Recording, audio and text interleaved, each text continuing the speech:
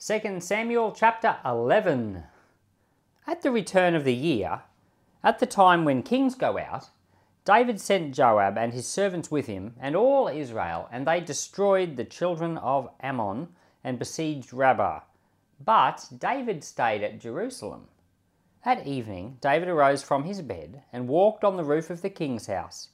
From the roof he saw a woman bathing, and the woman was very beautiful to look at.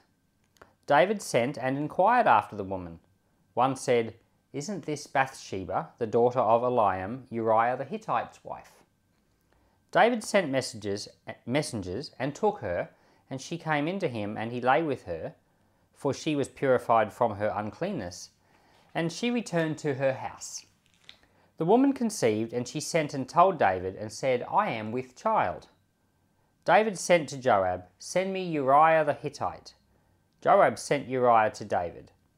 When Uriah had come to him, David asked him how Joab did, and how the people fared, and how the war prospered. David said to Uriah, "Go down to your house and wash your feet." Uriah departed out of the king's house, and a gift from the king was sent after him. But Uriah slept at the door of the king's house with all the servants of his lord, and didn't go down to his house.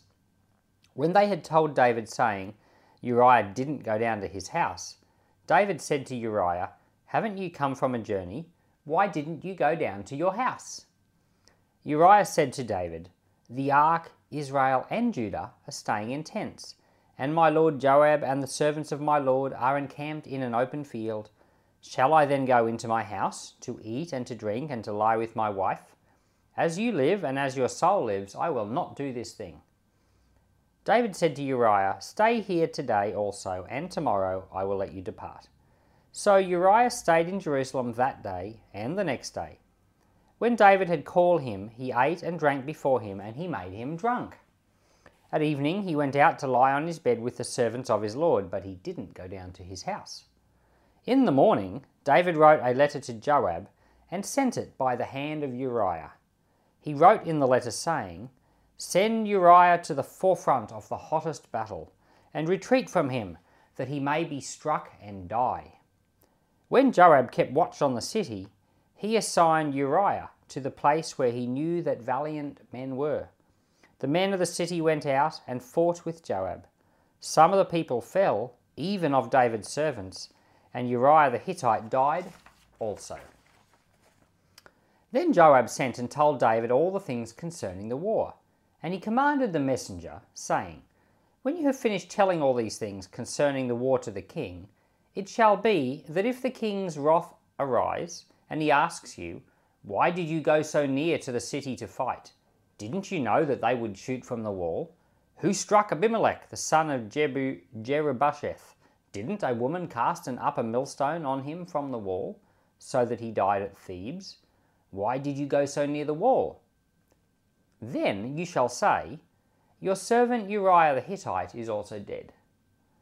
So the messenger went and came and showed David all that Joab had sent him for. The messenger said to David, "The men prevailed against us and came out to us into the field, and we were on them even to the entrance of the gate. The shooters shot at your servants from off the wall, and some of the king's servants are dead. And your servant Uriah the Hittite is also dead."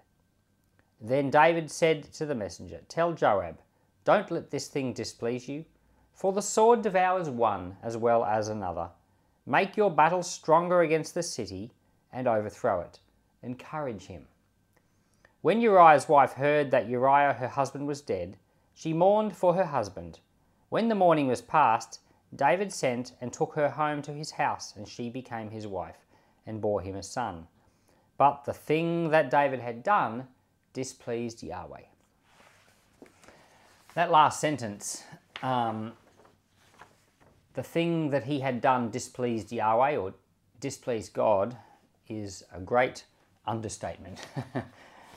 The whole chapter is a very disappointing turn of events in the life of David, and it's the beginning of the bad chapters. Now, in the last chapter we explained that was the setting for this chapter. So technically the bad chapters began in chapter 10.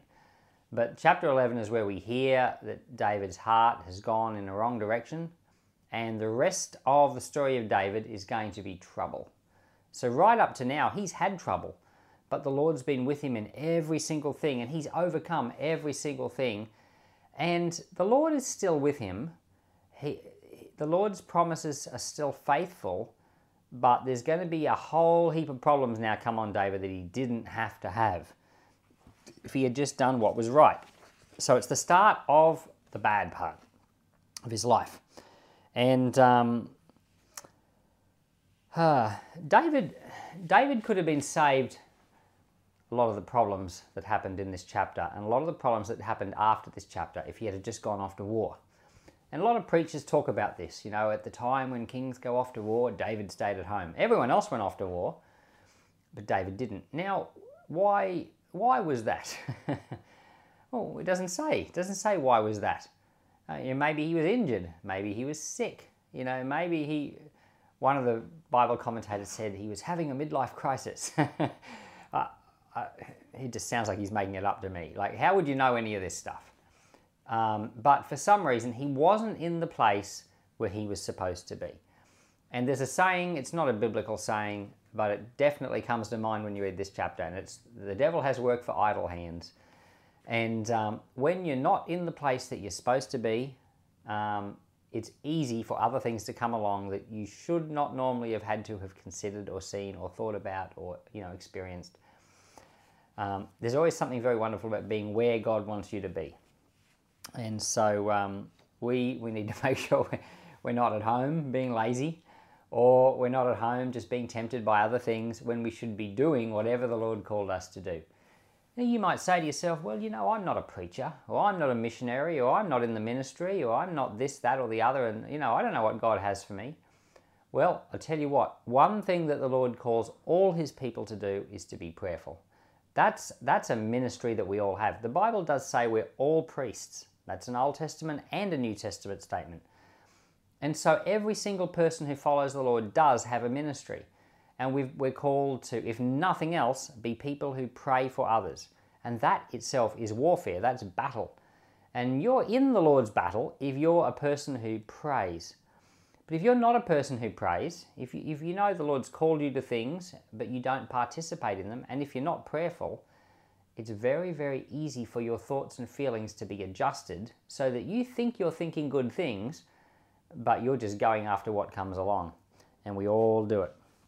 So David is at home when he shouldn't be, and he's on the roof of the king's palace, which was in an elevated location in Jerusalem. So he had a vantage point over a lot of people's homes. In the Sunday school stories, and this is also a funny story to put in a Sunday school story, and it's interesting as an adult to go and read children's books and see the way that it's portrayed to children. I've read through the whole entire, well, you know, I started reading the Bible with my children, and we've read the historical parts of the Bible from Genesis right through. We read through to the Exodus. We skipped the technical parts of the law. We got back into Joshua, and we've read all the way through into Ezra and Nehemiah now with the family. And so we read through this chapter. And when we were reading this chapter, I was, you know, trying to explain to my children, and these were all children who were under the age of 10 at the time, what the sin of adultery was. But the sin of murder, which was the biggest sin in this chapter, that was much easier to explain. But Sunday school stories tell this event, and it is important for children at a young age to realize that these things are wrong. It's very important for them to have well-formed ideas about what's right and wrong at a young age. The culture that we live in doesn't think that adultery is a sin. Now, it's a sin, and it's a sin against the Lord, but even in a culture that we live in now where most people think that it's not sinful, even if that's the case, the consequences of adultery or the consequences of sex outside of marriage, they still mess up families in a similar way to what David's family was going to be messed up. And so I would never shy away from reading every part of the Bible to my children. And I did. I read through Sodom and Gomorrah and everything with my children, and I just explained it at their level. And I think you should too. And but in the Sunday school stories, it's always Bathsheba. You know, she's in a bathtub on the roof of her house, and David looks down, and that can't possibly be right. because the roofs of houses in ancient times, and in the Middle East today, there's lots of places that are still like this, in Greece, different places where the rooftops are flat. And the rooftop is almost like a second entertainment area. Like in Australia, we often have verandas, or we have a deck, or a gazebo, or an outdoor area, but it's on the same level usually. And you go outside, and it's an area where you can entertain or have people. Well, in the Middle East, or in the Bible times, this roof area was flat, and it was another entertainment area. And especially at night time, you could go up there and it was cool. You'd be in the stars, everyone would sit, they could eat and drink and talk. There are other parts in the Bible, for example, when Saul was anointed king by Samuel, it says they sat on the rooftop on the top of the house and talked all night. So there's an example. They weren't sitting on a roof like this, they were sitting on a flat roof. Well, Bathsheba did not bathe on the roof. People didn't bathe on the roof because it was an open area where everyone could see. She would have bathed either in a courtyard with a wall, which no one could see in except for David at an elevated position, or she would have bathed in her house where no one could see except David happened to be looking through the window. And so what we've got here isn't just a case of, her not caring that anyone could see. It was definitely a case of David looking when he shouldn't have. And there is a difference between looking and seeing. I'll tell you a funny story. We were at a certain place, and a family relative, an elderly relative, was checking their email, and an email came through that contained words that were, rude, and the type of thing that you will very occasionally get in spam. I personally have well-trained spam filters, and I never, ever, ever see any of this type of stuff. It's just gone.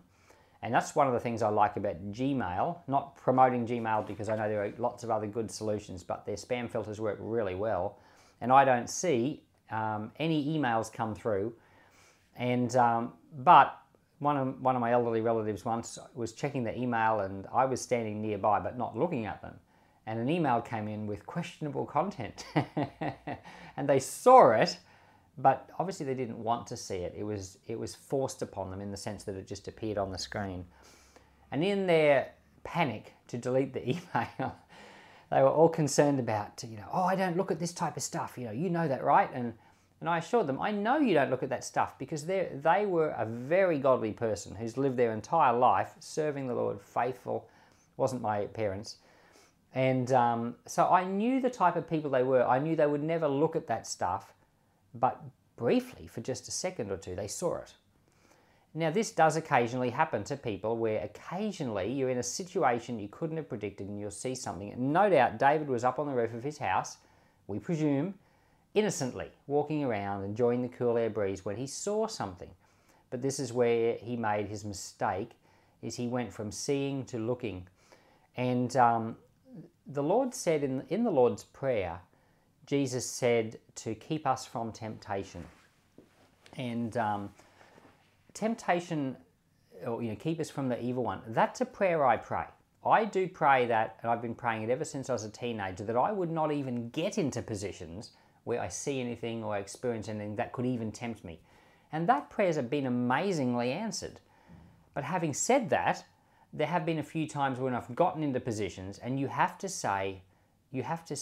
realize in that moment, no, I am not going to look. And so you choose to cut the temptation off, and you also should pray for grace for that too.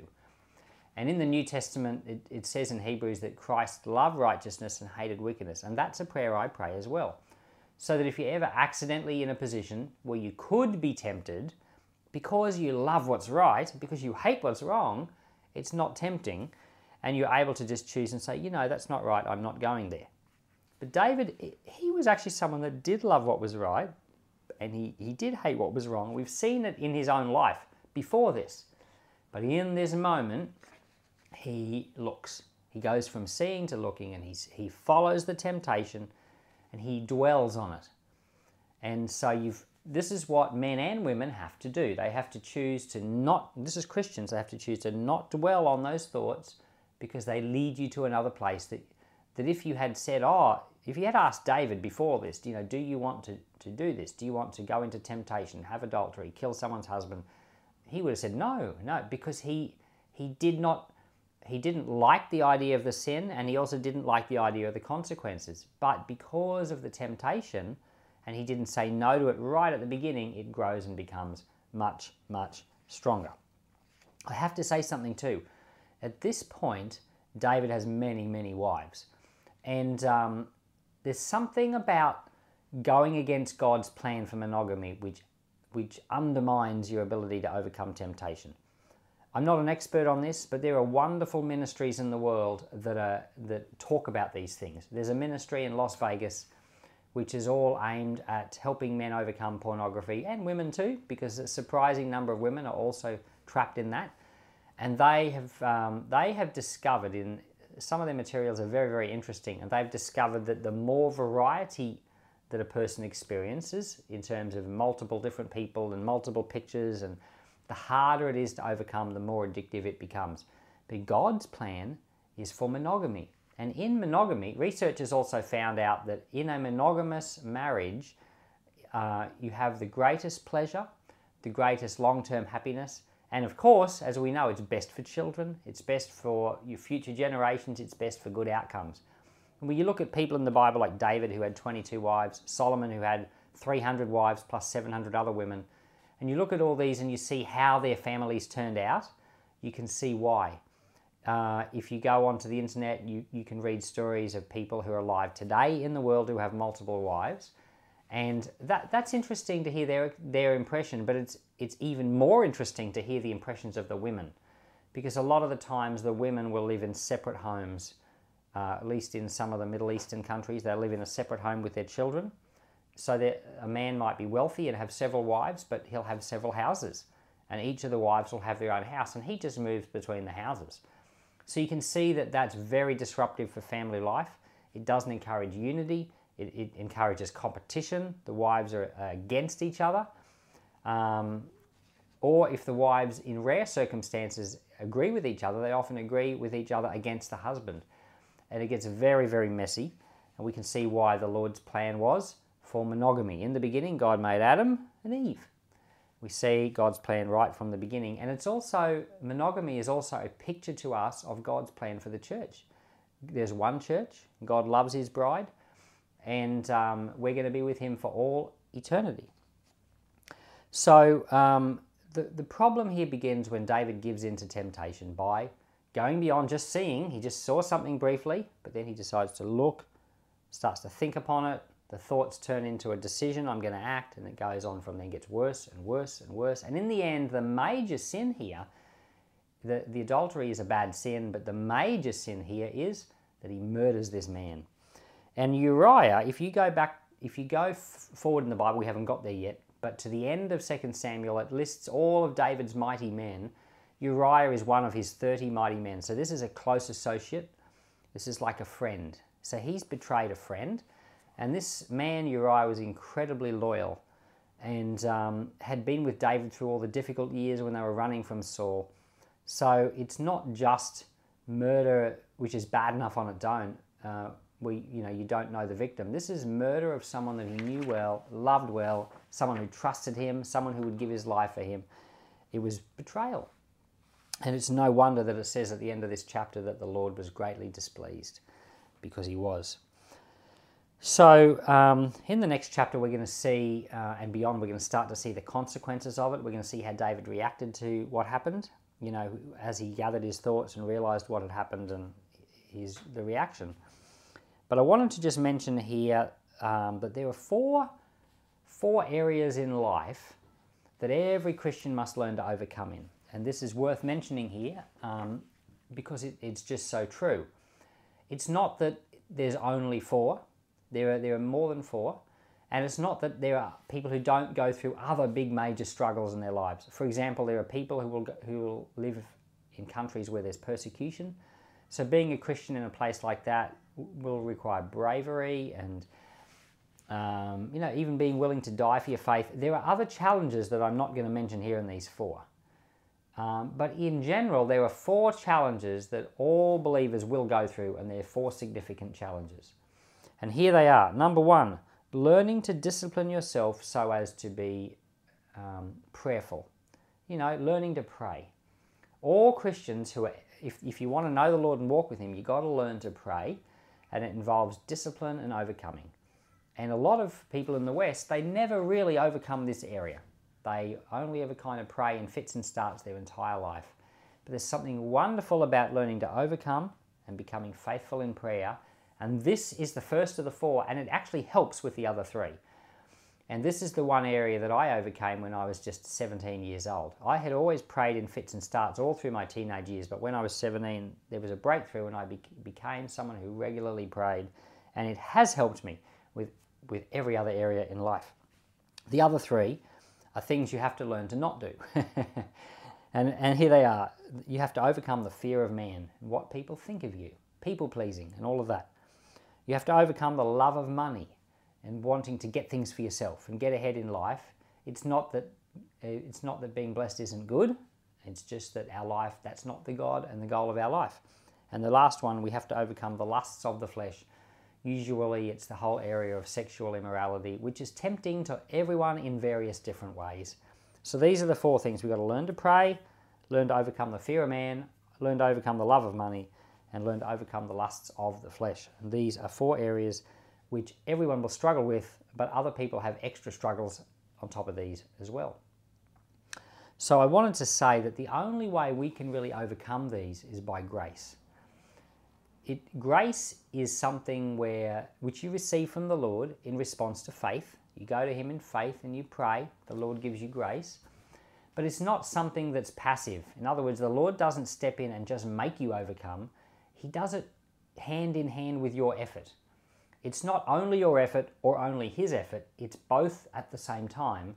If you didn't have either of them, it wouldn't work.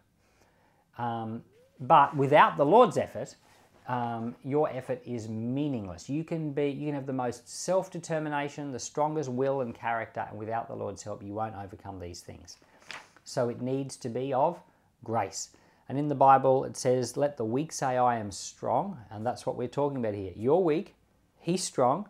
But you need to approach these things, these four areas and other areas, and say, Lord, I am weak. I cannot overcome. But then you say, but Lord, I'm an overcomer because you make me strong. And you have to walk in faith that you are an overcomer, but mindful that you're overcoming in his strength because of grace. So these are all the types of things I have prayed about over the years. I prayed that the Lord would keep me from temptation. I prayed that the Lord would help me to love righteousness and hate wickedness. I've prayed that the Lord would give me his strength and I'd be an overcomer. And in the whole area of temptation with the lusts of the flesh, this will be my last thought for this video. I discovered years ago that in my own personal experience, that there was one thing the devil hated. And he hated me praying for the salvation of lost people.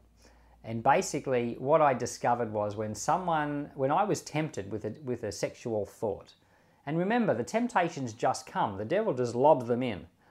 And this is where, something is put in front of you, you don't have a choice over it, but once it's there and you recognize it, now you've got a choice. And it's very, very hard sometimes to get rid of those thoughts when the devil is lobbing them in. But I discovered that the devil, what he really hated, was praying for the salvation of the lost. And so I said to the devil one day, I said, that's it. I said, if you tempt me, you're reminding me to pray for the salvation of the lost. It's my reminder. And so the next time I was tempted, which it was only a few days after that, there was a temptation came into my mind. I said, aha!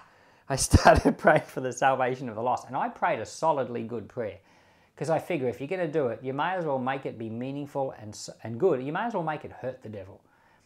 He doesn't want to be a reminder to you to pray for the salvation of the lost. Or, in your case, it could be to worship Christ. You might say, every time I get a temptation, it's going to be a reminder to worship Christ. And make sure the devil knows. You say, devil, I've decided. This is what I'm doing. It's amazing how quickly the temptations are gone. The devil does not want to be the cause of the reminder that you're going to do something good. But what he will do is if you mean business and you follow through on what you say, at some point later, and it might be a year later, for me it was 3 or 4 or 5 years later, that another temptation came. It took years.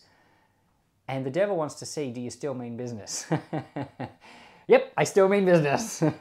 So that's my suggestion for a bit of a strategy for that. If David had done this, if David had had that attitude of saying, when I'm tempted, I'm going to worship the Lord, because he was such a worshipful man, this would never have happened. So Heavenly Father, I pray that grace would be given to us in abundance. Your mercy would flow to us. I pray that we would love righteousness, that we would hate wickedness. Lord, spare us from evil. Deliver us from the evil one. Let your power and your grace be given to us. Lord, may victory be given to my listeners today. In Jesus' name, amen.